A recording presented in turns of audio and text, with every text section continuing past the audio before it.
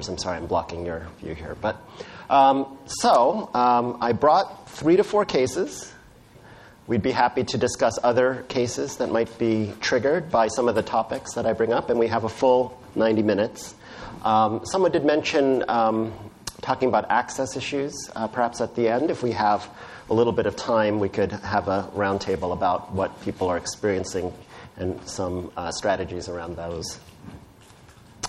So overall, I think we've already talked about this, but explaining the rationale for antiviral treatment in Hep C-infected individuals, particularly in those with co-infection, and applying these recent advances to co-infected patients. So there is a little bit of a co-infection slant to these cases. So the first case is a 60-year-old African-American woman with long-standing HIV and hepatitis C. She was first diagnosed with HIV way back in the early 90s, and her partner died of AIDS. She has a history of past IV drug use, although has been clean of that for the last 20 years on methadone maintenance.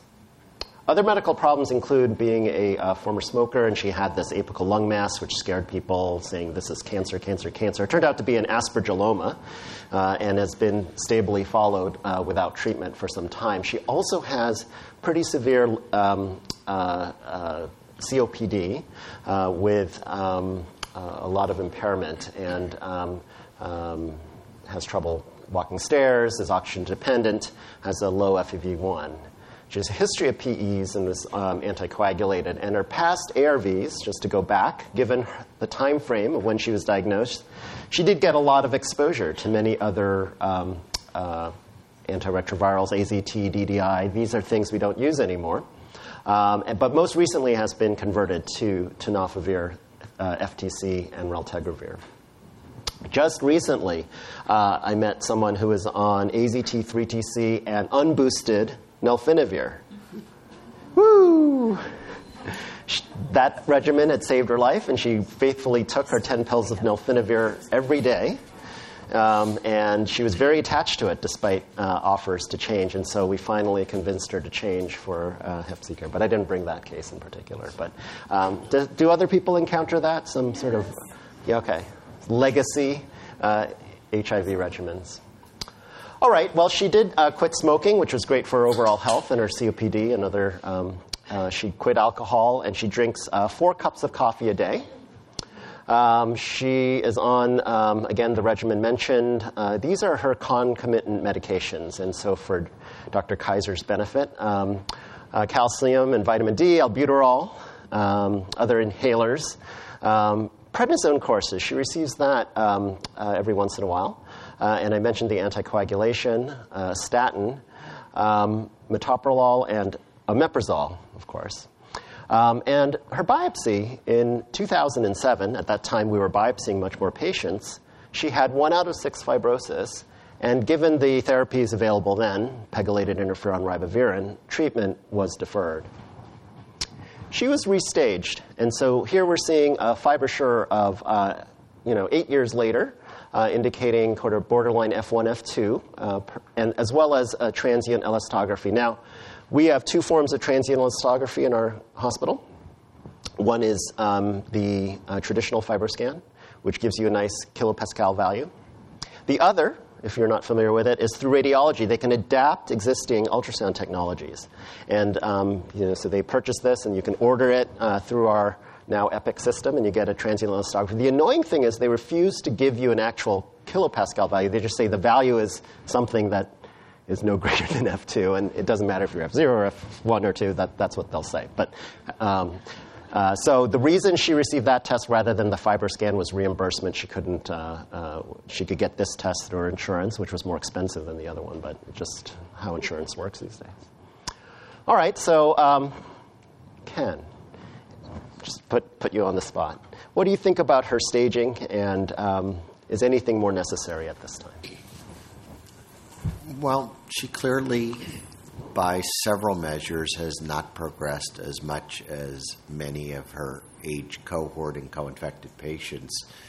And there's probably a couple of reasons. She sounds like she was treated, albeit with a variety of regimens, but fairly early in the use of antiretroviral agents and was probably suppressed. And then you have to wonder about her coffee use. So she's drinking 4 cups of coffee a day. She's probably wired and happy. But in addition, the use of coffee has been associated with a decrease in the development of hepatic fibrosis. And we don't know the mechanism. And it is something that perhaps is an associated or adjunct thing to recommend in your patients with chronic liver disease. The elastography she had most recently sounds like it was ARFI or AFRI, depending on acoustic force radiation impulse method, which has been shown to be essentially equivalent to the FibroScan transient elastography in clinical trials. So I think that you have pretty good evidence from several sources that she has not progressed and is in the early to mid stage of liver disease. So you're pretty satisfied with her current I think rates so. of staging. Mike? Yeah, all those coffee studies were funded by Juan Valdez. Yeah, you notice that's not on my disclosures, where I drink coffee from. What do you think about her old antiretrovirals and sort of DDI exposure and all these other things? Is that a potential factor? Or, in the old days, there was a DDI-associated complications related to the liver, including even portal hypertension. So it's interesting that you say that. The association is with a non-cirrhotic portal hypertension. Mm-hmm. So the patients develop a condition called hepatoportal sclerosis, and it's been associated, and there is an underlying model that explains why it might be associated with use of DDI. There is a black box warning about it, though I will say that the depth of the data actually clearly showing that association is less than we'd like to see. But if you tell us other things that suggest she has portal hypertension despite these findings, then I would be thinking about that as a possibility. And the AZT can be associated with steatohepatitis as would D4T or DDI. Right, so just thinking through her, I was a little kind of shocked to see how low fibrosis she has. And so if you project out that she's progressed this far and maybe 40 years of hep C infection, won't she take another 40-plus years to get to cirrhosis? What do you guys think of that concept? Shaking heads. So there's another issue in here, and it has to do with that she has severe oxygen-dependent COPD, and the life expectancy of those patients, independent of the liver disease, is significantly shortened. And I think part of the decision tree in this patient is, do you treat hep C because you can, not because you should? I mean, what do you think of that, David? To your point, I think you're trying to allude to, Arthur, is that fibrosis progression is not linear. And there are data that suggests, 40, 50 years later that there may be a significant uptick in the rate of fibrosis progression. A German study that followed women for a long time that got contaminated ROGAM. Now, that was generally associated with also increasing BMI as they aged, and so there may be some overlap with other liver insults that are resulting in that accelerated progression of liver fibrosis at 40, 50, 60 years after infection. Yeah, her BMI is pretty low. I can't recall it off the top of my head. Maybe increased work of breathing and sort of other things. Well, so this brings up an interesting point. I think members of this distinguished panel, as well as myself, have been responsible for statements such as, treat everyone unless their life expectancy is less than 1 year. So any reactions to that, either from the panel or from the audience? Do you also encounter patients who you wonder about their treatment? Yes? It brings up a good issue that we have, like those patients who aren't transplant candidates. Do you not treat them? Because they may not live a year. You're talking about liver transplant. Liver transplant So we have a dilemma right now in our clinic about do we treat this patient because she has no support to get a transplant? Yeah, I think we worried about decompensation being a little hole in what's covered today, since I didn't specifically give a decompensation case. But I think we ought to comment on directly to this. I think that's a harder decision, right? Because in theory, and there's certainly at least cases where you can show that treating their Hep C, their liver disease may improve. I mean, at least what the guidelines are trying to address are non-HCV-related, non-hepatic reasons for mortality in 12 months or less. So, I mean, I'll just say, at least at UCSD, where I used to practice in our HIV clinic in Owen, where a lot of the patients weren't transplant candidates, we would have them see hepatology, they would get the formal evaluation and say, no, this is not a transplant candidate. And then, yes, we would, with hepatology, treat patients who were Child's PUCs with DAs.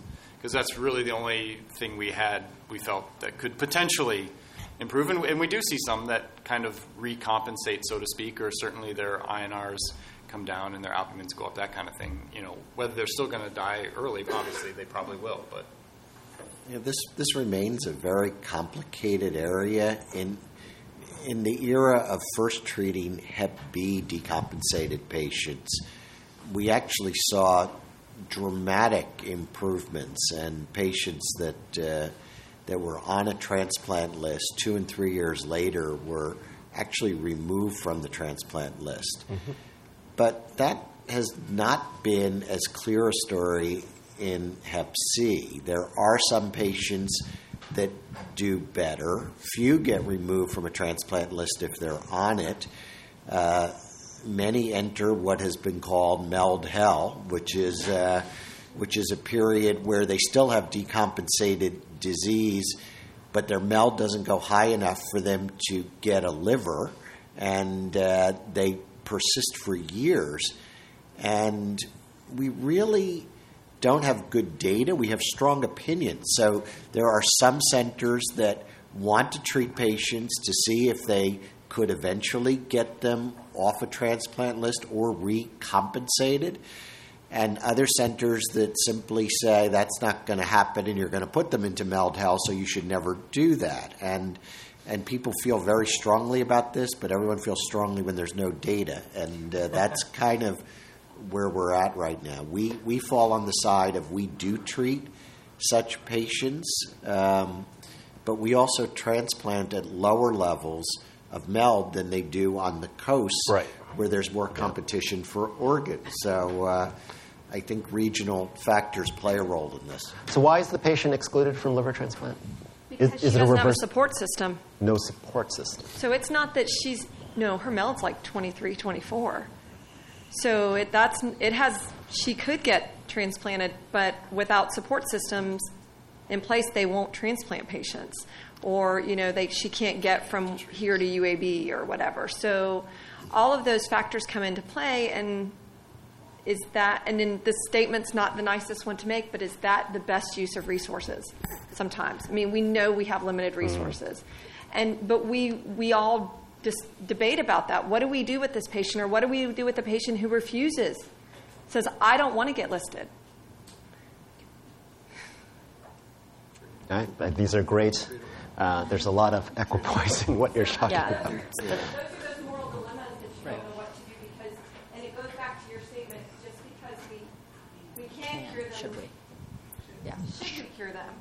I don't know. I mean, I don't know. Yeah, we debated about this. So if at a MELD of 24, your survival rate, even at 3 months, is not all that high. If that was a cancer patient, you would put them in hospice. So, that actually is very close to approaching the 1-year survival rates that the guidelines say you would not treat when you've reached a MELD at that level. I think it's a lot harder when the MELD is 16 or 17. Right. Yep. I think ultimately these are decisions that sites are making. They're trying to have some sort of consensus, but there's no doubt that that it's difficult to know if those are ships that you can turn around, right? We know some of the labs can get better, but once you get up into the 20s range, we really don't know if we're doing them any good at all. And there are some analyses that exactly show that if you reach a certain MELD, you should not treat, even if they're a transplant candidate, because then they have access to organs. If they're really early, you might do them good. Their MELD is 14, and that's kind of the sweet spot where you can reduce complications by curing their Hep C and maybe avoid a transplant. And then there's this MELD hell or purgatory, whatever you want to call it, in between where it's really, really difficult to know what to do. So believe me, I think many centers are struggling with that exact question. Let me just return to the case just to keep us a little bit on. Oh, no, there's a follow-up. Yeah. Yeah, I'm also going to return back to this case. And I think that this is really important. And when I take care of patients, I practice the empathy reflex. And I think about, if I was in their shoes, what would I want? Even though I have oxygen-dependent COPD and I know that, I may not live long enough, I definitely would want Hep C treatment. And I think that it's a slippery slope if we as providers, when we're taking care of the individual patient in front of us, if we're making resource decisions, because I think as a physician, that's not our role. That's a great point. So returning to the case a little more granularly, Jen, what do you think about the meds and projecting forward? I'm glad to see that the patient's antiretroviral regimen isn't too complicated. Raltegravir makes it... Yeah, that would be too easy a question for you. Yeah. I know I'm supposed to be focused on interactions with DAAs, but I see that the patient's on calcium and vitamin D, and these can potentially bind up the raltegravir. So I hope there's some temporal separation already with that. Okay, but now back to what I'm supposed to be focusing on.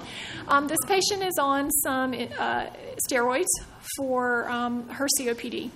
And so those are metabolized by CYP3A. Ritonavir can inhibit CYP3A. You could potentially have some adrenal suppression from that. So that's something that I would need to watch out for with the prod. And then if she required a course of prednisone, that could potentially be problematic. The warfarin doesn't bother me. The pravastatin doesn't bother me. You may need to reduce the dose of pravastatin depending upon which DAA therapy we use. Metoprolol doesn't bother me. Omeprazole, I want to know how she is taking that. What's the dose? And does she really need it, or could she part with it for 12 weeks? Right. She was prescribed 40 milligrams several years earlier after a COPD flare and just remained on it. Does she need it? Could she go without? We'll see. Okay. Yeah, exactly. Cut back on the coffee. Back off the coffee. Well, we'll talk more about coffee. But what about the statin? Now, there's a study this week in AIDS. There's several other studies emanating from the VA, mostly, that suggest that statins are protective for liver disease. Susanna's nodding. I'll let her comment, perhaps, on her interpretation. Have people heard of that, statins for liver disease? Yeah, a couple hands have gone up. Yeah, I think this has come up now. This has been probably in the literature for several years, to be fair, although I think now it's finally coming to a head in terms of the interest in it. I think there's several questions. One is the benefit, is this a class effect, or is there differences across statin types, which it looks like there are differences across statin types. A long time ago, people had done in vitro research looking at statins. In fact, found that some statins actually had an antiviral effect in vitro for HCV because of the impact of HCV and how HCV utilizes the host cholesterol or lipid pathways to actually excrete from the hepatocyte. So I think that's all relevant. I think the other thing to recognize is that our group has reported in the VA that patients with HIV, patients with hepatitis C, are less likely to get statins than their counterparts who do not have those diseases. And in particular, the highest risk is a patient with HCV. And I think it's because providers are scared to give statins in patients with HCV and liver disease.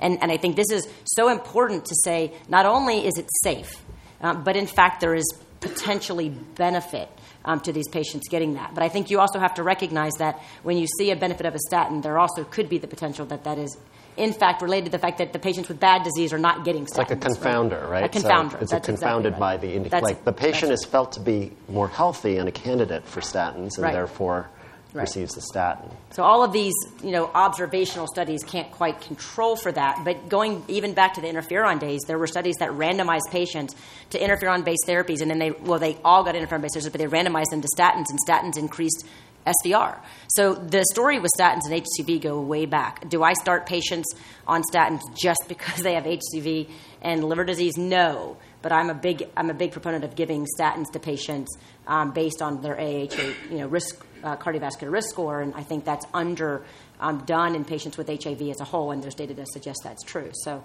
I'm very, very comfortable giving these medicines in patients with liver disease and certainly advocate for it. Okay. Yes, so you should feel comfortable about statins and liver disease. That's another message that I think has come through from our hepatology colleagues, that there seems to be an overt fear of hepatotoxicity that is likely overdone.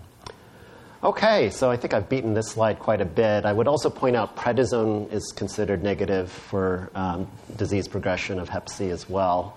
But we're not sure how that's influencing. I see, Ken, do you have any comments? You've seen a lot of people receive steroids over the years, I'm sure. So, in fact, didn't the original hep C patients receive steroids, some of them? So. That was tried as part of treatment regimens to reduce inflammation. So with interferon-based therapy, steroids appear to be a negative predictor of treatment response. But the data we now have with these agents in immunosuppressed post-transplant patients and immunosuppression, including steroids, it doesn't look like there's a big effect. Yep. Okay. So there were some questions regarding why hadn't she progressed for all this time and what may result in risk for progression. The reason why I'm bringing this up is really hep C care, or patients referred to us for hep C care, not all is about these medications. There's a lot of counseling messages surrounding the liver. We've already heard a lot today about liver health. And these are messages that can persist for a lifetime. As we think about future risk, especially in our HIV patients for fatty liver and other things, how to preserve liver health as much as possible in the future. And so these are messages. That's why I bring patients back while they're on treatment, because I know that once they achieve SVR, I may not see them much more, to make sure they consolidate messages about liver health and other topics. All right, so this slide has already been shown, but I'll think about it in another way. This is the same slide that Ken showed regarding the serial biopsies, about 3 years apart on median, and showing progression. But there are some individuals who do not progress much at all, despite having HIV, despite having other factors. Was that a hand going up? Yeah, yes. I just want to make a comment about that. So I do primarily HIV care in my clinical practice, and and I'm sure this is not news, but what that's evolved to in a lot of cases is me being the primary care for that HIV patient. The reason they keep coming back to me is because they do have HIV, but then I'm more familiar with the new guidelines on care of other things. And I've thought about that a lot with HCV and who will be will the primary care doctors keep up to date and know that, you should keep screening this person for hepatocellular carcinoma or, various other issues that might be along. So if they're not a GI patient because they're advanced cirrhotic or whatever, where will those patients fall? I think that's an interesting thing that needs to be settled in the future. Yep, I think that's absolutely right. So the messages in our final note to our primary care, if we're sort of releasing the patient back there, will include these messages about liver health, prevention of reinfection, which we'll talk about, other things. And how well are those communicated? How well are those? I think it's best to educate the patient while they have them in front of you. Susanna, any comments? I think it also goes back to the comment that you made about Lipitor. I mean, I'm the one starting all my HIV patients on Lipitor when they clearly have an indication, and they've seen their primary care doctor multiple times. Yeah. And I think I feel like because we're the subspecialists, we're the ones who are the most comfortable with the concept of doing that dosing, understanding that someone shouldn't get a substandard statin just because they're on a HIV protease inhibitor, for example, and that we understand those dosings and we're not scared of that. And I think from the same perspective, those of us who do HCV and liver disease understand the safety of statins in these patients and are going to be the ones pushing that. So I certainly agree with you. So I think there's an interesting comment I'm kind of making this to Mike when we were talking about pie in the sky kind of stuff at lunch. So interestingly, I on my organization, I say, I want to be the primary care doctor for my HIV patients. They don't want me to be. No. And the insurance company forces me to designate whether I'm primary care or a specialist. Right. And if I'm a specialist, I can't be recognized as a primary care physician for things as simple as referring my patient for whatever. Right. It's crazy. So I've had this exact same thing happen. Although for my Medicaid, Medicare patients, I've been able to become their primary care doctor. But even in our VA, They have forced our patients. In fact, I have patients who got really upset and called me and said, "Why aren't you my primary care doctor anymore?" And I reassured them that I was still their primary care doctor. They just had another primary care doctor for when I was out of town, which is a lot, as you can see. But I was going to actually ask this question of Ken, because when you have Ken, I think this is a big issue about a patient who has cirrhosis and whether or not you keep them in your subspecialty clinic, or whether you let them go back to the PCP, kind of making sure the PCP understands they have to do liver cancer screening and all that. Do you feel comfortable? Would you ever feel comfortable? Say it's a patient who has Child-Pugh, their platelet count's 180, they're cured, and what they really need basically is an ultrasound or some other imaging every 6 months. Do you feel comfortable doing that, or do you pretty much keep them in your clinic because they have cirrhosis, regardless of kind of where they are on that Child-Pugh range? We keep them forever. Yeah, that's what I thought. And I just, on the statin issue, so globally, statins are safe. But there's a reason why there's a body of literature that says that statins can cause acute hepatotoxicity. And there are gradations based upon which statin and what dose. So Prevestatin is the safest, but it's not a very effective statin. And Simvastatin, which is one that insurers often push, is probably the worst. And if you stay at the lower doses of the other statins, you're generally safe, and it's not an issue at all. It's easier sometimes just to stop the statin while they're going through their Hep C therapy as well. So right, but if they've been on it a while, the chance that they're going to get into a problem is different. If you wouldn't start it exactly right at that moment as you're doing That's those things. One feature of this case, this is not something that we can alter, obviously, but there is a signal regarding improved survival. I apologize for the autocorrect of co-infected women there, but African-American HIV Hep C co-infected women did have improved liver-related survival in the WISE cohort, the Women's Interagency Health Study, which has taught us a lot about the natural history of hepatitis C in women. And so whether this signal is true or not, we'll have to wait and see. European cohorts and whatnot cannot contribute enough power to look at this possible effect. So I would just point this out, since it's not very well-known feature of the natural history of Hep C. Would you like to talk about that? Just a comment about, so African Americans seem to have lower rates of fibrotic progression in general than other groups. And so that in itself may be a protective factor, even more than being a woman. But women often fall out as well as a separate group. Right, and do you want to speculate as to reasons why? Is it related to IL-28B, which, no, okay. So in that GWAS, they looked for IL-28B, and it was negative. Now, people have now gone back and looked at other polymorphisms, and there are some polymorphisms that have come up, but in the actual genome-wide association setting, there was not one. They actually, in that same study, looked for those across that entire chip of over 500,000 SNPs, and couldn't find a single one that met the p-value cutoff of significance. So, yeah, well, coffee. So, the French. This is obviously a French coffee. Followed 1,000 co-infected people and recorded their deaths. And interestingly, you see how Hep C-related causes were foremost in co-infected individuals, followed prospectively, over AIDS, over non-cancer, just again illustrating how even in the last decade we continue to see that Hep C driving mortality in our patients. When you looked at the various multivariate logistic regression and trying to figure out which variables were associated with death or with survival. So a higher number than one would be associated with death, and not surprisingly, unstable housing, low CD4 count.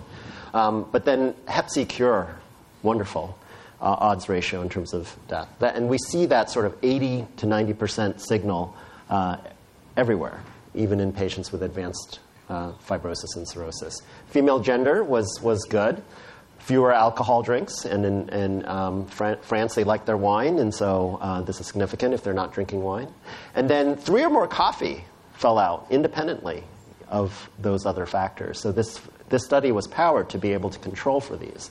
And so there are a variety of studies that go back that look at the effect of coffee, which contains well over 100 different compounds. And the effect, some studies seem to indicate caffeinated, some indicate doesn't matter caffeinated or not. I think I've heard different talks from different hepatologists kind of interpreting those data. But basically there's this continued protective effect, so to speak, of coffee across most of these studies, including some larger ones. And then there is also a signal regarding all-cause mortality as well as cardiovascular risk in terms of coffee being protective. And so one important thing that I always ask my patients is, this is a large study that shows the overall cause of death issue, is what exactly is a cup of coffee? Because sometimes 4 cups of coffee could mean 4 large iced coffees during a day, and not just what is defined as an 8-ounce cup. And we've had some patients take me too seriously when I say 3 cups of coffee a day. But I actually do promote in my clinic. I'd be interested to poll both this panel as well as the audience whether they've heard of this or whether they recommend it at all. So I would say that, do I straight up recommend it to every single patient? Not exactly, but I will say patients will frequently say, what can I do to participate? Is there something I can do? I think patients really want to know, what can I do? How can I live healthier? And so I go through the kind of diet and exercise and not having fat in your liver and not having, and all that. But then I also say, to be fair, about the other things that you can do, there is another thing that probably is helpful, and that's coffee. And I, in that setting, make that recommendation. I'd say it's, again, not universal. So if the patient brings it up, it's not I kind of do it if the patient brings it up and really wants to, really wants to do something different. Yeah. All right. So then you have to write a prescription for You gotta watch the sugar and the added calories. So that's the other thing is I kind of recommend staying away from the cream and sugar. That's the other issue, right? And I do usually recommend caffeinated, that's Any others? Ken, any perspectives from the hepatology crowd? Because I've heard your colleagues promote it, some of them. Yeah, so I don't discourage it. I don't specifically promote it. The data that we have, this is not a yes or no, you're going to progress. This is in multivariable analyses, a factor that comes out as being associated with somewhat slower rates of progression in models where the stage progression itself is not linear, as you heard, and it's not something that wow, you'll just stay at F2 if you do this. So this isn't FDA approved. This is not a medicine for it. This is something you could do that's not going to be harmful, and it might help, and it's tasty. Yeah. Right. Yeah, and you should and say, if you go to Starbucks, it could be expensive. Right. So, and generally, if someone has GERD or severe reflux, I do recommend against it, right? I mean, because that would be something that could make their GERD and reflux worse. All right. Well, it sounds like some variable penetrance into practice. Let's say this patient. Okay, so we have 2 people here from the great state of Colorado. So let's say this patient then, even though she shouldn't with an aspergillus in her lung, she decides she takes marijuana, and so she was told that she had heard if she baked the marijuana that it could reduce the molds that are associated with it. But she likes marijuana. What do you guys think of marijuana and liver disease progression? Do any of your patients smoke marijuana? Yeah. They all do, right? My patients smoke marijuana. Even when I was in California, they all smoked marijuana. I mean, it doesn't need to be legal for them to smoke. How do you counsel your patients regarding marijuana? I guess is a good question. There's conflicting data, right? Does it actually accelerate liver fibrosis progression? There was an in vitro study. Cannabinoid receptors are upregulated in patients with liver disease in general, I believe, and so the question was, can marijuana, by engaging those receptors, accelerate fibrosis progression? There was some in vitro data that suggested it in Hep C, but then the retrospective or even the WISE cohort actually published on this, and they did not find an association with marijuana use in accelerated liver disease progression in women anyway that were HIV co-infected that used marijuana. But I think there was a French study that found an association prior There's to that. There's an old French study, 2008, that suggested... look at it. Decade old. But on the basis of that study, many hepatologists began telling their Hep C patients, no marijuana for you. I don't. I mean, I'd have to tell everybody to stop. I mean, and I don't think they would anyway, so I don't really address it. So in addition to the WISE study, there's now there's a French study showing, surprisingly, lower insulin resistance when following HIV co-infected patients. Remember, there aren't a lot of Hep C natural history studies set up to study all these variables. So we're actually learning a lot about liver disease from our co-infection studies because they have set up these cohorts to follow the natural history. And so the WISE is a good example for women. The Canadians also have a consortium, and about 3 years ago published in CID a similarly neutral study. When I talk to patients about this, I emphasize neutral, not good for the liver, neutral, because they want to hear that it's good for the liver. So just one other comment about that. We have patients that either make or get access to, has various names, but essentially fortified marijuana that often has organic solvents mixed with it. Mm-hmm. Organic solvents are really bad for the liver, and we have seen cases of acute liver failure associated with that. So when I talk about marijuana with my patients, I do tell them that they should not be getting adulterated marijuana, and they want to make sure that it's just plain. Good old-fashioned Colorado certified. Colorado certified, yes, absolutely. Well, there's also the potential for drug interactions to consider. Yes. So, marijuana levels could be increased with prod. So no one's going to complain, right? Everyone's going to say, good, I get more bang for my buck. However, they could be impaired longer, and that has implications for work or for driving. So it is important to be aware of that. And we have almost all the patients in my current study are smoking marijuana, so we can look at sophosphavir, lidosphere, and interactions with marijuana through that study. Yep. So to bring us back to this case, so this woman's oxygen-dependent COPD. Yes. So you want to, if you're going to use it, it'd be an edible, but you have to make sure that she doesn't smoke the edible. That would be not good. That would be not good either. And the other final point on marijuana I point out, I do transplant ID with another hat, is that if they are immunosuppressed in that way, we do advise patients to bake it. I did mention that because it does reduce mold spores and other things, and there is an association of aspergillus with marijuana. That's not good in a transplant patient. All right. Well, she actually doesn't. I just brought it up because it's a fun topic. So one can think about the reasons why our particular lady has not progressed. She quit alcohol. She has a currently liver-friendly ARV regimen. Maybe coffee, maybe African American. And then there are other risks in the future, including HIV, just aging in general, and also spending time post-menopausally. There's this protective effect. There's sort of this hormonal hypothesis of estrogen being generally protective for Hep C outcomes. And so she's obviously now well into menopause. And so looking to the future, you offer a treatment, but she states, if the virus hasn't bothered me yet, why should I bother it? Has anyone else encountered patients like this who you're like, I could treat you and cure you 95%? So we had one almost exactly like this in clinic this week. And based on her COPD, we did not offer her therapy. I don't think this is an issue of empathy. I think it's an issue that she has early to mid-stage liver disease. And with oxygen-dependent COPD, she's not going to die of liver disease unless you come up with some veno-occlusive disease problem. Right. I think she's going to die of a pulmonary-related complication. Now, what if I change that statement to what you stated, like everyone in my group is getting cured and I would like to get cured? What if that was her opening statement? I think our job is to treat the disease that warrants treatment and is contributing to morbidity and mortality. And the contributions at this stage of Hep C are likely to be long-term outcomes, not short-term outcomes. Okay. And so I was just going to comment on the, getting the patient who says, I feel fine, this isn't bothering me, why should I bother it? And I actually have had a couple of patients say that.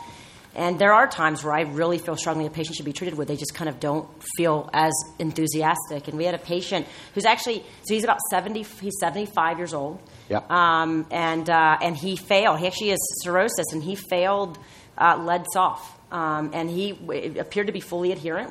He suppressed very quickly, and he just failed. And he did not want retreatment. And he actually said to me, look, I'm 75 years old. At this point, I just don't feel like I'm going to benefit from this. And I completely disagree with him. I was like, I am not, he's a completely otherwise healthy 75-year-old. He's on no other medications. Not co-infected, completely right? Functional. No, yeah. Completely functional. I mean, this guy could live for 20 more years, right? In fact, my guess is if he does live for 20 more years, the thing that's going to kill him is his cirrhosis. Mm-hmm. And I saw him literally every 4 weeks until I convinced him to take treatment. I am a horrible person. But I really, I felt so strongly that he didn't fully understand that he was healthy. I said, I'm not gonna judge you based on your age. I don't actually, your age for me is not the decision point. It's your otherwise health. And you are extremely healthy. I don't care if you're 53 years old. I think you should be treated. And I think he was worried the therapies that had initially been offered to him as a salvage therapy were pretty complicated with ribavirin, and he just didn't want that. But we came up with a salvage regimen that didn't include ribavirin. And he did start, we saw him back yesterday, 2 weeks in. And I can tell you, he said, I am so glad you convinced me to do this. I thought it was going to be horrible. I have no side effects. And I'm glad that you kept pushing me. But it's hard. Maybe I overstepped by feeling it so strongly. But I just felt like his age shouldn't have been a driver. It was his health, Yeah, sometimes 70. There's a wide range of frailty index, so to speak. Right. This guy sounds very robust. And there's some chances that they might get a boost of energy. We do see that in some of our patients. Not everyone, but some patients do, as I'm sure everyone can attest to the room. We have some patients who are tired all the time, and they are no longer tired once they go on Hep C therapy and remain cured. So there are additional benefits potentially as well. So this is a complex issue. It's bringing up all the kind of treat-all sort of controversies. I see a hand up. Well, that's all right. I think he answered my question. Oh, good. Yes, some follow-up. Laurel. So I was actually going to address that issue about patients feeling better than they've ever felt before in the last 30 years, and they didn't realize they felt bad until they got treated. So that was another issue. But one thing I wanted to bring up, it's a little tangential, but we've had cases in our clinic, a couple of cases recently of folks who were heading for elective orthopedic surgery, and orthopedics refused to operate on them until we treated their Hep C. And the patients definitely prioritized their surgery over Hep C treatment, and that kind of left us in this no man's land. So just curious if you guys have faced that as well. Yeah, so that at our hospital, after being refused, literally on the table, like the orthopedist determined that they didn't want to operate because it was elective surgery. That went to the highest levels of the hospital. Now there's a policy saying you can't deny anyone surgery based on their Hep C status. So, it's pretty horrifying. But I see other people nodding or throughout the room and on the panel that they've encountered some of this in other parts of medicine. We've had this happen multiple times, actually. And what I have found generally is there's just a lack of understanding that this person has Hep C but not severe liver disease. And we just have to kind of re-educate. Some are afraid of We've had people kind of quoting MELD scores on patients, even though they don't have cirrhosis, and saying, this patient doesn't have cirrhosis, it's perfectly safe to proceed. So they actually documented in the note, this puts our surgeons at unnecessary risk. So it wasn't about their liver disease. That's the reason why it's happened at our institution. Yeah, it's terribly discriminatory. It does also bring up the sort of stigmatizing issue of Hep C and how cure sometimes lifts that emotional feeling that they have Hep C, and that's the power of cure. So, yeah, I see a lot of murmuring about this one. I mean, that's still around education, though, right? I mean, you have to reassure them that exposure rates, that the risk of an exposure in healthcare converting to Hep C is extremely low, right? 1.9%. And in fact, surgeons in particular are very, very low risk. It's even lower because of the types of injuries that they have. So again, that gets around the fact that their risk is actually very, very low, even if they had a percutaneous injury. And we cure them if they get Yeah, it. you can Right. Cure them. 99% cure rate. Of course, they'll want post-exposure prophylaxis. So, This is the guideline that I was referring to. Of course, guidelines are just guidelines, and so do not necessarily apply to all patients. And so it's up to you as the individual providers to apply these sort of statements. But we do believe that there are a lot of benefits to treatment that we would talk about. So I'll just move on to our next case, just to kind of keep things moving and change things up. A 56-year-old, again, African-American man. He's Hep C positive, antibody RNA positive, genotype 1A. 5.5 million, of course, right under that 6 million threshold. Biopsy in 2005 showed 3 out of 6 on the Ishak scale. He received pegylated interferon ribavirin on that basis, had a partial response, and was discontinued, and shortly thereafter developed a rise in creatinine. Diagnosed with a rare form of a rapidly progressive glomerulonephritis known as fibrillary glomerulonephritis, and received rituximab. If you want more details about this, this is actually a CPC in the New England Journal, so up until that point. So, so he responds somewhat to rituximab, but still has some residual renal disease, proteinuria and whatnot. We were able to sneak in a treatment course of the Hep C to try to reverse this. However, due to the triple anemia, remember that anemia phase of giving interferon, ribavirin, telaprevir, he had a myocardial infarction. So, unfortunately, in the years, a couple years after that, he develops proteinuria, renal failure, and transitions to dialysis. All right, so the patient has some mutations. He's happened to be sent. He has a prior telaprevir history. So now, years later, he has Q80K, which is kind of a good percentage of the population, but he doesn't have R155K. NS5A, Y93H. So what regimen do we select for this gentleman? Again, as far as we know, he's 3 out of 6 on the biopsy scale. And I'm sorry, on the fibrosis scale. Hit the button. Oh, button, yes, sorry. Did I hit it? Oh, I need the music. There we go.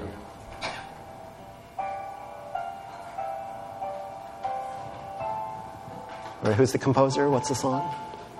You get the Book of Mormon. Book of Mormon? No, I'm just kidding. No, Book of Mormon. All right, so let's see what people responded. All right, interesting. All right, well, I threw up some ravs. So, David, I'll let you take some. I saw you perk up, so you knew I was coming your way. So what do you think about the lack of R155K, a very common mutation after telaprevir exposure? Oh, geez, thanks for pointing out lack. I didn't even see the no up there. I was like, why is it wrong? I mean, in terms of what you pick, I mean, with the Q80K alone, that's not going to impact grazoprevir at all. So I don't think that would shift my thinking. I mean, this is a treatment experienced guy, but not previously exposed to NS5As, but he's got a Y93H. So what would you use? Or is this a trick question? Well, I mean, you're dealing with his renal failure, right? So you presumably don't want to use SOF. You're not going to be that adventuresome. So, I mean, I probably would go with elbasvir, grazoprevir. I probably would add ribavirin and go 16 weeks in this case. Because of the lack of the treatment experience, or the Y93? The Y93 and the treatment experience.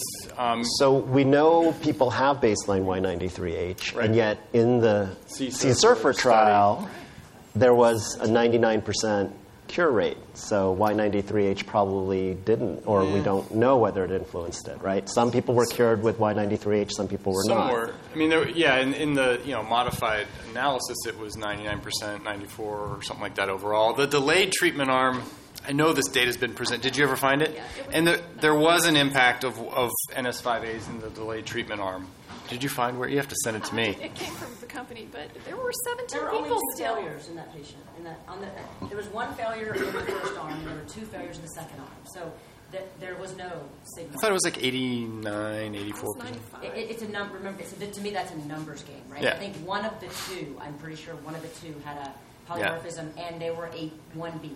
Yeah. And that is my recollection. A 1B polymorphism. It was a 1B patient who had a polymorphism. It was like, so that doesn't really, that doesn't count because you wouldn't check anyway, right? So this is where we're Can you at. tell we We don't have know like what to do? a couple of patients meeting these sort of criteria. We're trying to make clinical decisions. It's very fun. I think it is really hard because I think it is one of those situations where we talked about this a lot, and the data just didn't show it. But the problem is because the 193s are still uncommon, it's hard to know, is this a numbers game or not. But there were I think the data that we don't have is how many 193s or NS5A polymorphisms existed in that cohort total. So 17. So that's the number that you got. But we don't know that they had Y93. No, right. Patients. That's the problem. We don't know what NS5A mutations they had. But they all still achieved cure. We don't know if they were high fold, right? That was all. So, Jen, you might want to grab the mic. I don't know how many are in there. Oh. Yeah. And maybe while you have it, comment on ribavirin and renal failure and thoughts on that.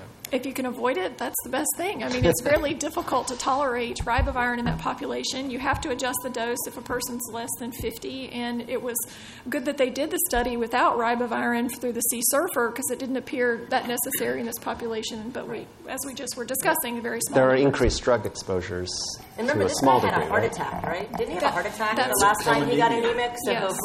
And that's He had a a very heart good attack. point. So a lot of renally cleared drugs have higher exposures in patients with renal impairment. It seems to be because they have either uremic toxins or increased parathyroid hormone or cytokines. Something is impairing hepatic metabolism. So they had a little bit of protection in that they had 65% to 80% higher elbasvir, grisoprevir exposures just because they had renal impairment. Now that benefit goes away when you put them on hemodialysis, though, because that clears all the chemicals that impair the metabolism. But that may be offering some additional coverage. But the HD also clears the Hep C, right? So it's an antiviral. What is it? A half-long antiviral? Just a comment that this patient was biopsied in 2005. I think you said. So the assumption is there probably has been progression since then, and you didn't give us any information. Yeah, he's still the same. Sorry. Still the same. Yes, comment. Ask why the NS5A was checked. I thought this was the type of patient who... He shouldn't have had it checked. So if you followed the guidelines, you would not have checked in, and you'd give them number 3, right? Exactly. That was right. But we hear other situations where things get checked. Well, I think insurers, this whole thing that insurers are pushing it, even though as a clinician you wouldn't use it, is what's so confusing. And then you have it and you're staring at it, it makes you really nervous. And I do think that it's a little iffy here, but I also think that we see that the higher exposures exist in the patients that are on HD. As a whole, I think, people have argued for a long time that HD is, those patients have lower viral loads and tended to do better even in the interferon days. So there's something going on there, too.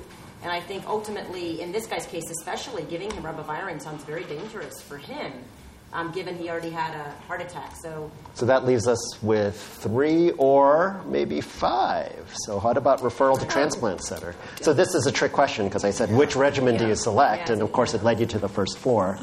But remember, there's what Susanna said earlier. We would send this patient to our nephrologist to see what they think about candidacy for transplant. And that's going to be important because there's a huge divergent philosophy about this. From a public health point of view, we want to cure as much Hep C in renal dialysis patients as we can to prevent transmission in dialysis units.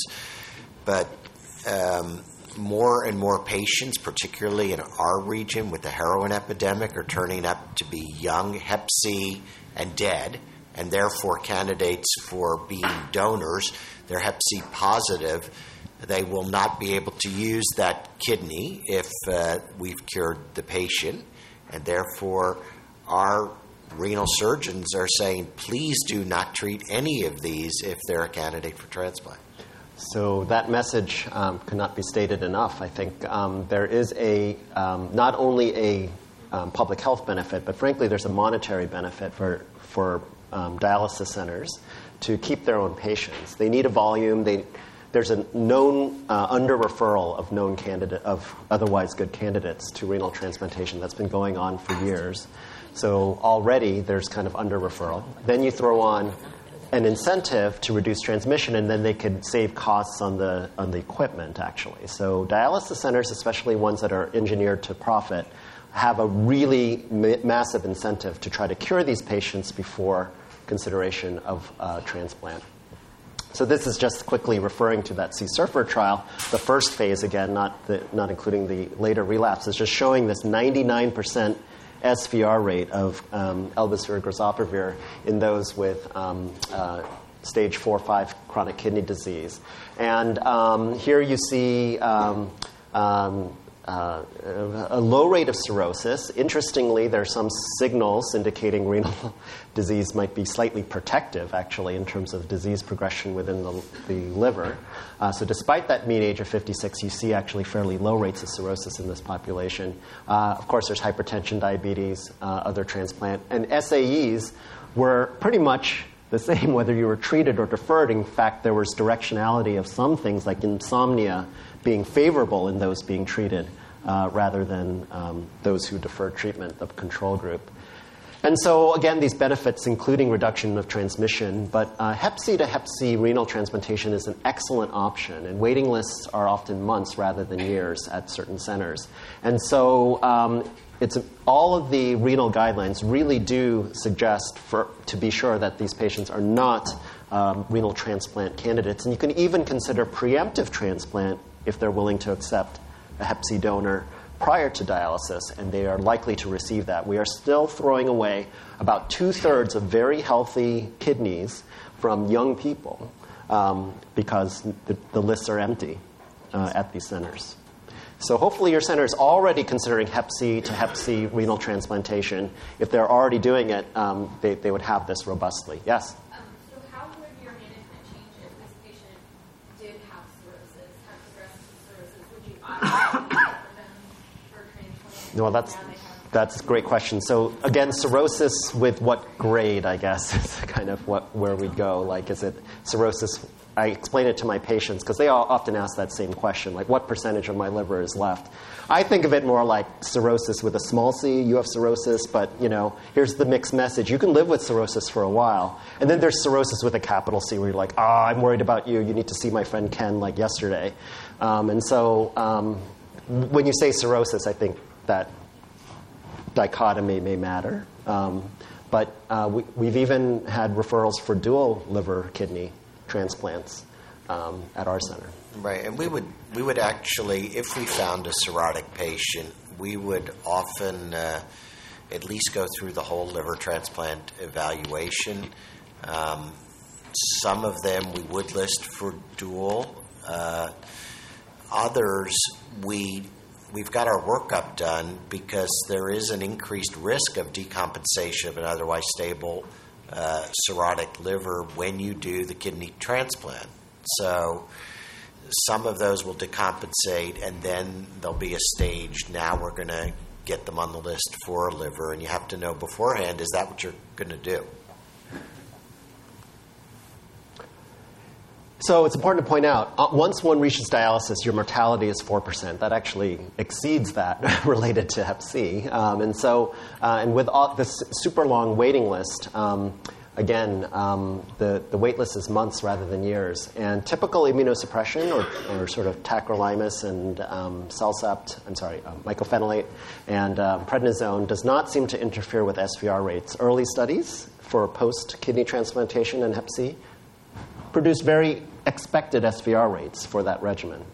So, and then there's this question whether Hep C positive into Hep C negative patients.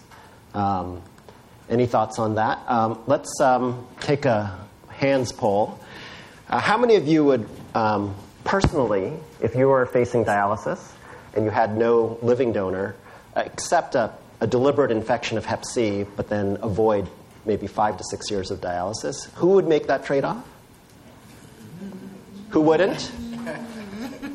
Okay, one wouldn't. And who says depends on genotype? No, just kidding. All right. The panel, what would you do? We all want to do kidney. I was a little hesitant because it would be nice to know other elements of the history that typically are not tested? Was that patient treated multiple times, drug resistant? I mean, the answer is yes, with a little bit of nervousness. Got it. So, as mentioned, this is being considered at many centers, and the first one was just accomplished at Penn, and they had a news report about it. The lady did achieve an SVR after they did the press release after she was treated and she got SVR. Very smart public relations there. So you might be seeing this. This is at the University of Pennsylvania. All right. And we're opening a protocol at our center. And then I just bring this up since if this gentleman were HIV positive, there's also now the possibility of HIV to HIV transplant. And this just contrasts kind of South Africa and the United States. There in South Africa, of course, there are many living with HIV and many with lack of ability to access dialysis. And so here they pioneered the first HIV to HIV donations and deceased donor donations and got excellent outcomes of graft function overall. And so interestingly, we have higher rates of transmitted drug resistance to worry about as we implement this in our area. And Hopkins has also successfully accomplished this. So HIV and kidney disease, of course, is well known to much of this audience in terms of a risk factor for injury. And you throw on Hep C and all the variety of injuries that can occur, including proteinuria, nephrotic syndrome, and the MPGN.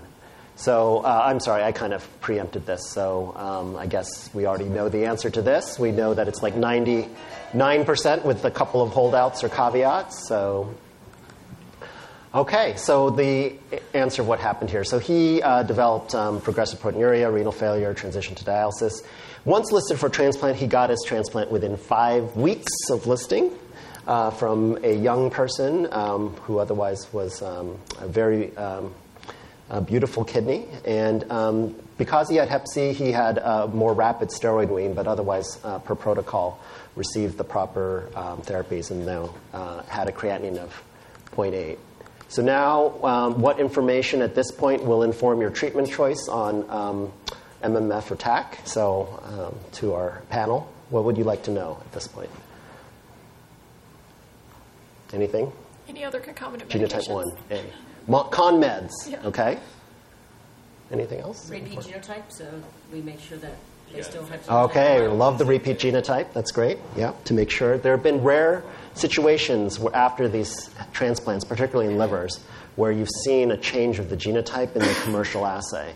Sometimes it's reverted back, so you definitely need to repeat it so you know what you're dealing with. And we're not quite fully understanding of what's going on there, and deep sequencing and other techniques are going to be applied to sort of uncover that biology. And so, yes, for Dr. Kaiser, con meds, added efavirenz there. So he went back on tenofovir desproxil. He's on omeprazole, allopurinol. Everyone's on omeprazole. Allopurinol, metoprolol, amlodipine, sort of cardiac meds, tamsulosin, pravastatin, and trazodone PRN. So he did get a repeat biopsy, and it's 3 out of 6 fibrosis. So stable over 10 years. And then I mentioned the resistance testing.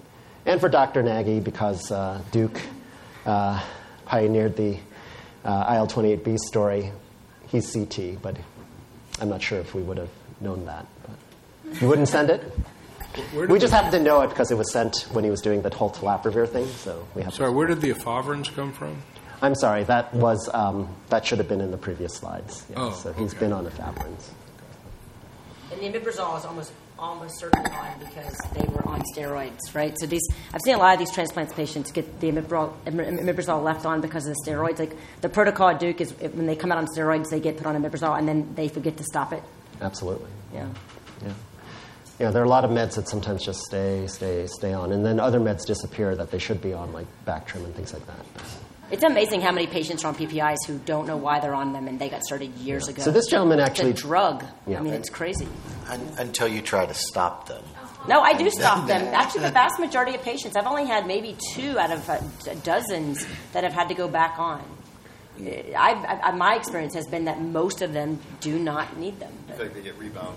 Yeah, he's saying rebound. Terrible rebound. Our patients, we've But had patients say they'd rather have Hep C than heartburn. So, All right, so what would be your choice of antiretroviral regimen, co-infected, post-kidney transplant? Sounds really complicated, right? But what do you think?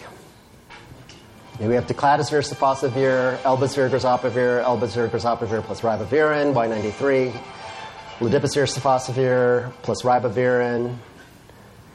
Remember, he failed interferon a couple times. And he's on efavirenz, raltegravir, TDF-FTC. Yeah. You only have one option.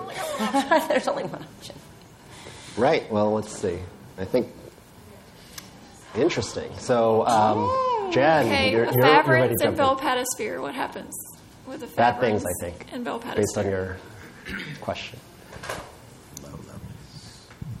Velpatasvir is metabolized by CYP3A, and efavirenz is an inducer of CYP3A, so you cannot use that combination because the velpatasvir levels will be cut in half. So that one's out. So, You could switch his art. Get him off his PPI. get him off the Give him number PPI. 4. 20 milligrams, not okay? What do you think of the 20 tacrolimus milligram? dose, though, You like if it he's been off. on Okay. efavirenz and you switch his antiretroviral therapy, you're going to have to spend a lot of time here getting the tacrolimus back to where it's supposed to be. Right. What was the question, Arthur? Sorry. No, I was, Susanna said get him off the PPI. I agree. I mean, in this guy, right? He's treatment experienced a couple times. Yeah, you want to maximize. Immunosuppressed. Unless he really needs it, I would agree with you. I would get him off it if I could. Right. And have them take some sips of coffee while they take their ledipasvir so they can absorb it, I mean, some he's got acidic. the Y93H. Now his renal function's okay, so you can use soft-based regimens. Right. But in ION 2, patients with baseline RABs that got 12 weeks no riba, even though it would be recommended because he's treatment experienced, but he's not cirrhotic, they had a lower SVR rate, and almost all the failures with baseline RABs were in 12 weeks no riba. The 12 weeks plus riba on ION 2, they did fine. So again, ribavirin comes up. I know And then he's he had has a heart an MI. attack, he's anemic, but it's a tough choice, but it's something I would think about. Yeah. Anyway. Give him a whiff. Yeah, A right. whiff of ribavirin. And now his kidneys work, right? Right. At least now his kidneys work, and it's not tilaprovir and 600 and go up if he's stable. Yeah, I would Right. go any higher than Soft to clot. There is the Soft kind to of clot, the data basically says ribavirin doesn't matter, and okay, right. So that it's up you'd there. be fine. And But you have to increase the dose because you're using Yes. efavirenz, Yeah. so you have to use the higher. wow, complicated. Consult experts. This is great. But All right. basically, really, you can only use 2 of those regimens in the post-transplant population, right? Given the Right. drug-drug interactions, and so it's Yeah. So the ledipasvir, sofosbuvir, and the decladisvir, sofosbuvir. So technically, soft-val is probably okay from the transplant perspective, but it wasn't studied, so it is not supported by the current guidelines. So basically, you're only down to those 2 that are supported post-transplant, and then you have his HIV interactions and all the other stuff. And so it, in many ways, it very quickly becomes few choices, and you either. I guess in both of those cases, it would be compatible with his ARVs, and then it just becomes whether it's the PPI thing and what the insurer will give you. But I do agree, it's one of those things where this is one of those things where the post-renal transplant study of lead-soft looked to see whether or not ribavirin in 24 weeks mattered, right? Or no, 24 versus 12 without ribavirin, and it all looked great. But I think the issue is that patient is still a treatment-experienced patient, and so I think you still have to go back to where the original literature is, regardless of whether or not this is a post-kidney transplant, right? So it's applying more than one study to that patient to understand what their best option Yeah, so that's essentially what we're always doing. We're trying to apply. There's no study that fits this gentleman. No, because if you go with the guidelines, it's going to say use lead-soft by 12 weeks, and that might undertreat that patient. So what if the insurer basically tells you, well, that's what the guidelines say, is ledipasvir, sofosbuvir for 12 weeks. The ribavirin is judged risky by the cardiologist, and so they won't let you extend therapy. What would you do then? I know you would write letters and bother the person until the very last day, and you'd get 24 weeks. Right. I know Susanna would. I would sit on his doorstep until... Would you proceed with this, or what do people think? Carefully. Right? Carefully? When you use the ribavirin. I go back to the ARV regimen. I just wonder if you could get him off of efavirenz somehow, because just based on that history, it's been a while ago since we showed it, but it wasn't that complicated, right? Yeah, I think so. This is how we often practice Hep C these days. First, you're going to run some tests to see how your insurance reacts. Everyone who's done this work knows this. So he actually was treated and achieved SVR. He had a rapid response and received 12 weeks and of Ledsoft and is now fine. Yeah, despite all those factors. So we just basically applied treatment experience, no cirrhosis, HIV, renal transplant, and got through that case. So it's possible to cure these patients. All right, case 3. We have about 20 minutes left. So this is a 32-year-old male with HIV for 8 years. He was on that fixed-dose regimen, Kobe elvitegravir, transitioned originally from his other fixed-dose regimen, efavirenz-containing, due to depressive symptoms. Are many of you doing that? You're transitioning from efavirenz? Yeah, I see some nods. And then this gentleman never had a low nadir CD4 count, but he does continue to intermittently, not daily, inject crystal methamphetamine, and on weekends in particular. And in those weekends, he will engage in unprotected, both receptive and assertive anal sex. He's diagnosed with syphilis, and his ALT was checked, but the excellent nurse practitioner knows that I'm always asking people to screen for Hep C. So he's like, well, you've been risky. So he sent both an antibody and an RNA and got a positive ping of 73,000. Yeah, with an ALT. Were his ALTs before 10? No, the ALT was 22. Just got infected 2 weeks ago. Yeah. So he is in the early ramp-up phase. I think I like to talk about acute Hep C. I don't have all my slides regarding it, but it just points out that you can have acute Hep C with normal liver function tests at that moment. You can have liver function tests that are fluctuating. You can have it before the liver function rise, or you can even have it after that big ALT spike, and you're just looking at it afterwards. And David's point is really good. There are some people who seroconvert for Hep C, and their ALTs went from 12 to 30, still within the normal range, the quote normal range of a male. As Ken alluded to, that normal range has been changing over the years, and so it doesn't even flag in EPIC as a red or whatever, so you won't react to it. So this gentleman happened to be diagnosed, which is great. And so as many of you know, there's this other epidemic of high risk, particularly HIV-positive men who have sex with men, this syndemic of a variety of different practices that promote risky sex. Of course, sildenafil and the internet do not directly transmit hepatitis C, but it helps facilitate the whole matching up and whatnot.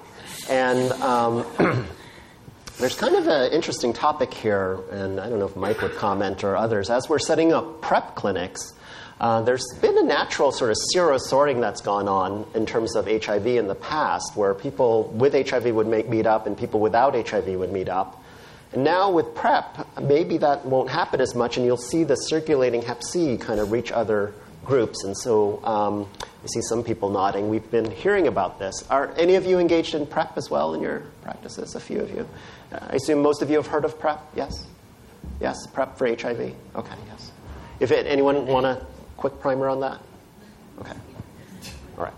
So any comments on sort of Hep C screening? Right now there's asks to look at Hep C at baseline, and then they're HIV negative, so are they technically high risk? I think the answer, I think this is still an evolving thing, but I think we've all seen it, right? We've all had an HIV negative MSM get acute HCV. So it clearly is happening. And again, not reporting IV drug use, not reporting other things other than high-risk sexual activity. So I think this is one of those areas, again, that's evolving, and there's no guideline that would tell you to do this if they're HIV negative. Right. But I think in this population, considering it as a sexually transmitted infection is something that we really need to start talking about. Yeah, and whether yearly screening could enter into that group as well. It's interesting. Yeah. All right, well, it doesn't apply to this patient, but it does apply in HIV patients in general. There's 7 U.S. HIV clinics. Mike, I don't know if yours is on here, but it's 7 different sites. I think it was. And nearly all patients, as they should in an HIV clinic, received Hep C screening at baseline, but only half were ever screened again, despite multiple years of follow-up. Now, of course, the recommendation for yearly screening came in a bit later.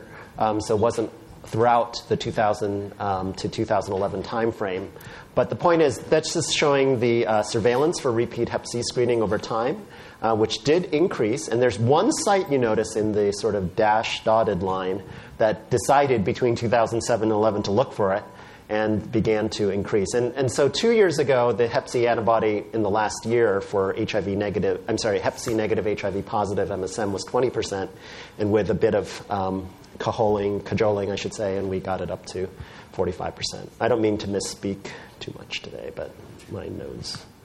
All right. So anyways, this is his ALT pattern over the next weeks. We were able to continue his ARVs. So frequently when people see these kind of levels of ARVs, even on people with stable ARV regimens for years, those get stopped when they see scary ALTs. But I would, again, strongly state that if someone is, unless it's a new initiation, the chances of hepatotoxicity being the main driver are really, really low with modern ARV regimens, especially if they're stable. So we would recommend trying to continue the ARVs despite those scary, scary-looking liver function tests. What's the bilirubins do? For this gentleman, they did not exceed, despite those super high ones, I think it reached a peak of 1.6 or something. So there's good news here, right? Well, yeah. What is the good news? Well, there's two, right? The liver enzymes going up is typically good, and the IL-28BCC. Okay, IL-28BCC, yeah, absolutely. So people have looked at what he's referring to as predictors of clearance of hepatitis C. If you look at the maximal chance of clearance will be in the next 12 to 24 weeks after acquisition of Hep C, and so we're looking for the predictors there. So those would be female gender, so women tend to clear Hep C better. What else? Any others? The IL-28BCC. Younger age, great. So this gentleman's pretty young. He's in his 30s. He's not immunosuppressed in the classical sense. He has HIV, but a higher CD4 count. And jaundice, if I'm not mistaken. Jaundice would definitely be a big one. Yeah. Which he didn't have. No. What he also doesn't really have, he has that ramp up of RNA, and he's not actually displaying too much in the ways of like plummeting RNA levels that we'd like to see. What's the time course of those RNAs? When I put this, it's like probably 3 months, 2 to 3 months. No, okay, so yeah, over several. Yeah. This is over like 6 to 8 weeks, I think. Yeah, this one. Right.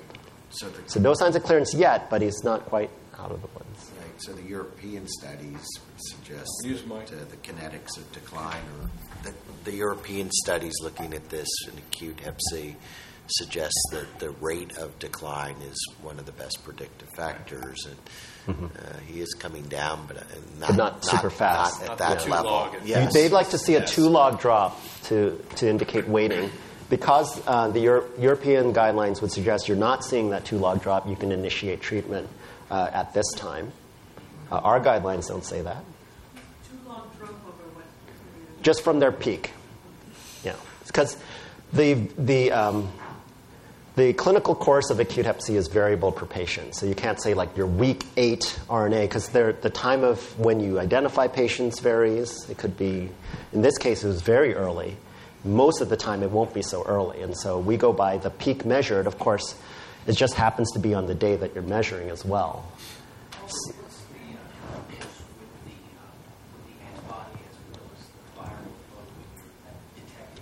Right. So to repeat that question, what is the time frame? What are the kinetics of the antibody and the RNA after an exposure? So that's a great question. Shall I take it, or? Okay, so first, yes, the RNA appears usually weeks after an exposure, but that can depend on the size of the inoculum. It can be as short as a few days. If from a blood transfusion, for instance, it can appear. And then you see this ramp-up phase of the RNA. The ALT rises afterwards, and the antibody typically comes in non-HIV patients a few weeks into it, 4 to 8 weeks. However, if you follow HIV patients, the median time seems to be extended to development of an antibody to about 3 months. And so that's why you would react firstly to ALT abnormalities and not just rely on antibody testing, because they could still be in that window. And you'd like to tell patients about their diagnosis at the very least for the transmission risk. They might take better care of themselves. They might engage in lower risk behaviors to transmit to other people if you tell them earlier. So that's why we say for HIV patients to really react to the ALT, or not even non-HIV too. So react to the ALT. And if you know they're high risk, in this case, he screened with an RNA, which is not FDA approved for screening, but is often used to look for acute Hep C.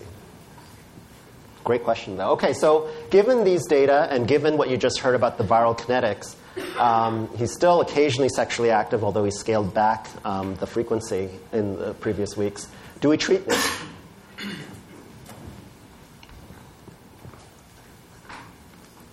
Did I get that? Yeah, you got it. No music. We've run out of songs. Right? No. Any comments from the panel? Sorry. I mean, I think this is one of those ones where this patient's probably not going to clear. I mean, the guidelines say that so this is, again, where the ASOD and IDSA and the EASL guidelines split, right? So the ASO IDSA guidelines say that if you're going to treat someone, give them at least 12 to 16 weeks to spontaneously clear. And the reason for that is if you're going to clear, your best chance of clearance is going to be really in the first 6 months, but about a third will clear in the first 12 weeks. Right. So give them some chance to clear, and then if they don't and you want to treat them, move on and treat them as a chronic infected patient. If the patient's willing to wait and you can optimize chance of clearance, then give them 6 months to 12 months, because that's your best chance. If you're going to clear, 2/3 will clear in the first 6 months, and about 83 to 85% will clear in the first year, right? So that optimizes your chances of not having to go through treatment. The issue with that is this patient then continues to be at risk of transmitting the virus, and that is also very concerning, and many patients do not want to wait. I've had several patients with acute from this very same risk, and they do not want to wait. So, I think even with the IL-28cc sitting there staring at you, his viral kinetics, I think, are actually the most predictive. And in fact, IL-28cc and the viral kinetics are exactly right. They're linked. And so I think it just becomes whether or not you can get access for this patient and or not. So the EASL guidelines, bless you, would say treat him. Now's the time, and give him 8 weeks. Right. Right. Yes, from the audience. And there's the reinfection risk. Then, okay. If we get one treatment per lifetime for a lot of these patients, yeah. So you bring up the one treatment per outline, which is a nice segue into some of the access issues that we're talking about. Did you, what state are you from? Or Georgia. And that's statewide or? Well, no, it's just in general. Depends. That seems to be unless the regimens change, maybe there's a chance. We get a lot of our regimens from the company, from the drug company. Right. So I probably know more about the patient assistance than I do about what the insurers are wow. doing, which is, a good place to be, I guess. But I worry about that because when people do get reinfected, which we do see, you probably can't get the same regimen again, or potentially not even from the same company anytime soon. Or at least have to wait till policy. So what change. do you do? Yeah. Right. Interesting. The other thing is you say you're really not just treating him because he's sexually active, he's young. So you're really, it's for him too, but you're also treating the community. And for that case, and that it's only 8 weeks, would push me toward treating him if it was available. Yeah. I'm just saying. And believe me, there's not necessarily a right answer to this. It's sort of trying to elicit exactly what people's reactions are here, and so a split is not terribly surprising regarding that perceived risk of reinfection.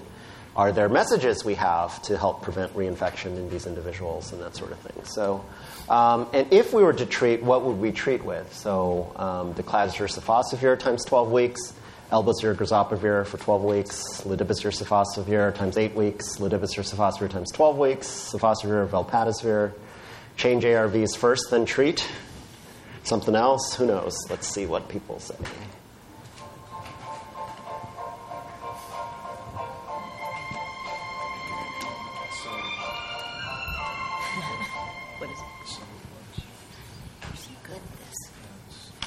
So ledipasvir sofosbuvir, either 8 to 12 weeks. So I'm sorry, I'm covering up the viral load. I don't remember that. There's a lot of Europeans in the room, huh? Yeah.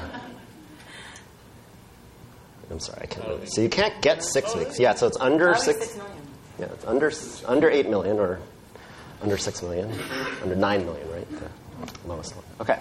So it's actually interesting. I had this very case. I had a patient, HIV positive MSM, who got acutely infected, and he had a viral load that was less than 6 million, and so his insurer enforced the 8-week regimen, which for once I actually accepted because I believe you it have was some okay, data, even yeah. though it's not per the guidelines in this country. And at the time, wasn't per the guidelines in any other country, for that matter. African American?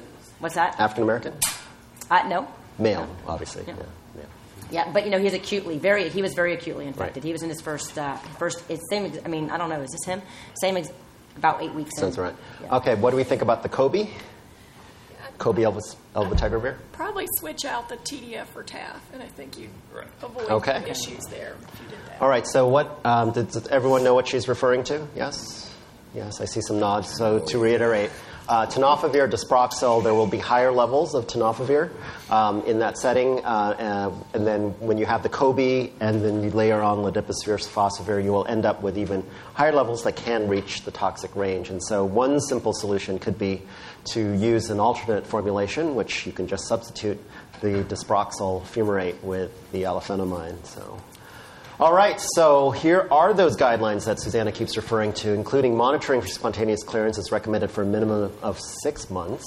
But at least if a decision is made in that acute period to wait at least 12 to 16 weeks. And the reasons why you might initiate treatment prior to 6 months would be exactly what has been described. Thinking about those public health benefits, we don't really let people with other communicable diseases who are still placing others at risk out there without dealing with that possible infection. And so, and right now, although we might see new data soon, we have similar regimens are recommended.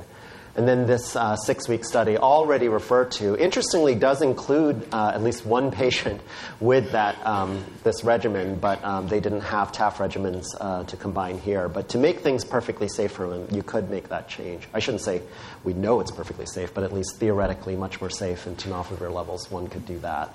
And of course, these are largely white males being infected all in Europe, and so as part of their network, and they have clusters of 4. Now, interestingly, we are seeing in Boston, amongst both people who inject drugs and MSM, a very large proportion, up to 30-40%, contracting genotype 3 these days. So this is a phenomenon that's been seen in acute hep C across multiple cohorts in multiple parts of the world, just not in Europe. They seemingly have 4 as their secondary genotype. And this is the same slide just showing you who had relapse and who had reinfection, being way on the side in terms of how high their RNA values, over 9 million at the time of treatment. Now, the reinfection rates, so you brought them up.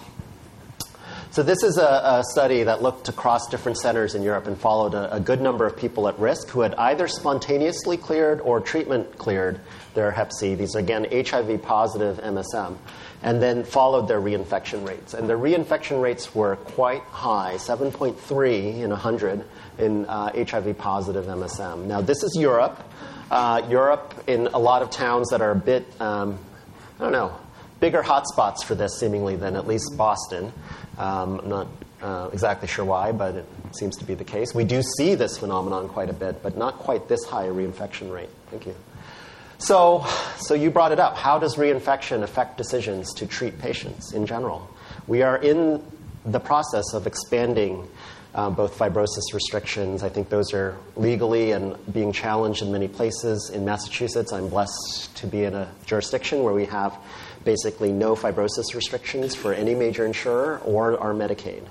So we can treat F0 if the patient is willing. And the major issue that comes up is this risk of ongoing disease. So how do people think about that? How do people think about this risk? Now, this risk is actually higher than in IDU studies around the world. So just so you know this, interestingly, IDU has lower rates than HIV-positive MSM. Well, I think it's concerning. And there was a recent study, I forgot where it came from, but showed where some people were treated as many as 4 times.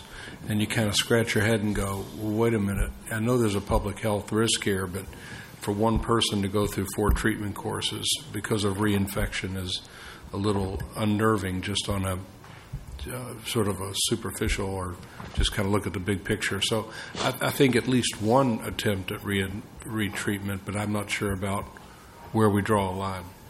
Okay. Yes, from the audience. Yeah, but I mean, it's sort of like syphilis. How many times have I treated syphilis in some of my patients? I don't know the whether trick it's is the cost of the drug. But it costs $12 to treat. Yeah, so that was so. This is maybe a good. We're about out of time, and this is a comment I was going to make earlier, and that is, I think a lot of what we struggle through about who to treat and how often or whatever. If the whole mindset changes if these treatments were $1,000 a treatment course or less, right? And they're not. So that's kind of why the guidelines certainly initially struggled with the who and when to treat section and trying to triage things, and that's why the insurance companies aren't crazy in a way. They're trying to limit their liability and their costs. So if these things were much less expensive, the problem is that we don't really know what they cost, right? We know what the list price is, and a lot of the negotiated agreements between the payer, that is the insurance company, and the pharmaceutical benefit manager is under cloak and dagger kind of thing. It's just lock and key. We don't know. So for the VA, is it official now? What you can say what it is? It's is it down to 17,000 or no? In the VA? Yeah. Am I allowed to disclose that? I don't know. Somewhere in the 15 to 17,000. Right. So I mean that's the rumor, and that becomes a little bit more. Didn't hear from me. I said it before you did. Jules said. Right. But I mean, so we don't know what it is in the private payer sector. So this is a problem we have in all medications. So anyway. I mean, the way I just think about reinfection is, yes, reinfections will occur, but not universally. And so that rate, while it sounds very high, and you'd think injection drug users, that's like be automatic, but it's not. There are many. It's interesting. There are many ways you can prevent Hep C afterwards. And so in the time that you're treating them, you have them under your care, do as much as possible to reduce their harm and risk of transmission in the future. And if they did not infect somebody else who then infected somebody else, you actually come out net neutral or even ahead, even with the reinfection. And so we are not going to address the thousands of cases we're seeing in our country each year in these young drug users without both harm reduction and some modicum of treatment. And it's very clear that the two together are even synergistic in their effects at potentially reducing transmission. How many people do you see in Alabama emergency rooms with Hep C, and how are we going to deal with that without treating some? Have we controlled an infectious disease without reducing the pool able to infect others? No. Real quick. One last question. Here in Georgia, most of the insurances will not cover treatment unless you have F3 or F4. Right. And I have a whole bunch of 20-year-olds with F0 to F1, and I can't get them treated. I don't know if anybody has any idea. But if they're co-infected, that's usually not a problem. No, these are mono. Is that right? Oh, no, okay. Again, in Georgia? Or? Yeah, so that is coming down in a lot of states. It was challenged in Washington Medicaid, and the judges completely sided with saying, like, you can't do that. It's going to change over time. It's happening. Right. Yeah, there's a comment right there. Actually, I work for Kaiser, and we treat everybody. We actually do. We don't just treat in Georgia. We don't just treat the more advanced patients. And I tell my patients that because I tell them that we have better access than probably a lot of the rest of the state does. So it's not true that we just treat the more advanced. Sometimes the limitation is not, it's more bodies, resources to be able to treat them, not necessarily a staging. Yeah, so I treat my 18, 19, 20-year-olds with no fibrosis, and I treat my 65-year-olds that are cirrhotic. And exactly what you said, in our Massachusetts situation, in the area of Mass Health that had no restrictions when these first came out, exactly 16% tried to access therapies in that first year. It wasn't like everyone comes out of the woodwork, meets their provider, and gets treated. there's so many other barriers, as you just mentioned, whether it's provider-related, provider access, or patient-related inability to get to the providers that are other natural barriers. So treating the people in front of us is actually probably the best strategy for elimination. Yep. Right. I'll give a plug for Kaiser. I think out of all the chaos in our healthcare system, Kaiser gets things right more than most other systems, that's for sure. So that's one of the reasons you're able to do that. Couple things real quick before we wrap up. Going back to the survey or the 9 questions, there was one about somebody who developed anemia while on ribavirin treatment and you dose reduce. Does that affect the outcome? No. It's still just as successful. Dose reduction is what you should do, and you don't worry about long-term therapy. There are a couple drug-drug interactions on question 8. That question is maybe a little bit confusing.